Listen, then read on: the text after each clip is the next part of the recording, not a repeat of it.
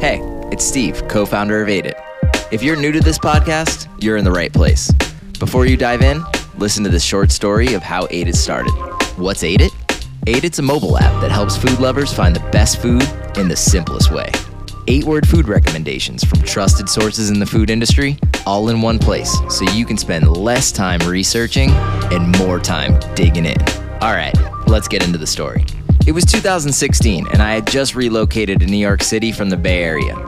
I was ridiculously excited to dive headfirst into the biggest, best food city on the planet. From burgers to pasta to ramen, I was ready to try all the delicious and iconic dishes New York City had to offer. So, I did what every newbie does in this situation. I opened up Google and I typed in Best Burger New York City.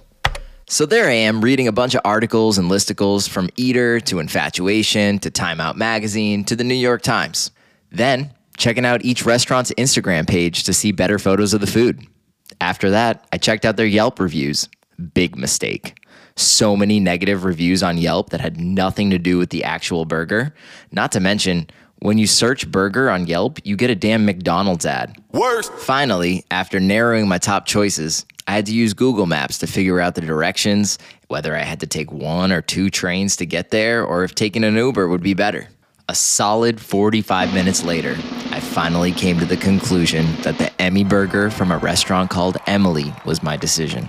On my way to the restaurant, I texted my buddy and fellow food lover, Joe, and that's when the idea of Ate It was born. We always joked around about how many hours humanity has wasted while figuring out what to eat. Shit, some relationships end over this exact argument. It's kind of like the same way people scroll through Netflix for hours without ever watching anything. So we downloaded every food app out there, and we felt like they were complicating things. We realized that a recommendation of a dish should be as short as a text message. So we started mapping out the simplest way to help hungry people like us find certified dope dishes near them in 3 thumb taps. We also thought it was pretty whack how all the food apps generalize food into broad cuisines like American food. People crave dishes, not cuisines. Wings, not American. Pho, not Vietnamese. Pasta, not Italian. Sometimes you just want something cheesy or spicy. These cravings weren't reflected in anything that we saw out there. Listen, at one point or another, everyone's gotten hangry. It happens to all of us and can sneak up on us at any moment. But nothing is worse than feeling hangry and making a bad food decision just because you needed something in your stomach. Blowing a bunch of money on an underwhelming meal, like we like to call a wasted full, is the worst. We wanted to try to prevent that from ever happening. Why do people have to do research to find good food? We live in 2021, damn it. If Instagram ads know that I want Szechuan chili crunch oil, then why do I have to spend 30 minutes doing restaurant detective work? What about Yelp? What? Don't even get us started. First off, if you search ramen on Yelp, sure, you get a bunch of restaurants that serve ramen. That's about as accurate as it gets. But if you look closely, the first few results are actually just ads that restaurants pay for. So you don't actually know if they're good. Keep scrolling, and you'll see restaurants who may serve ramen, but their rating isn't about the ramen. It's about the restaurant. So, some monster Karen could go in there and leave a 1-star rating because there was a drafty front door, even though the ramen was actually amazing. I want to speak to your manager. This makes the 5-star Yelp rating pretty trash in our opinion. But that's not the only rating system. Zagat has a 30-point rating scale, Infatuation has a 10-point rating system, Google follows Yelp with the 5 stars, and the list goes on. Why can't it just be simple? Would you recommend it or not?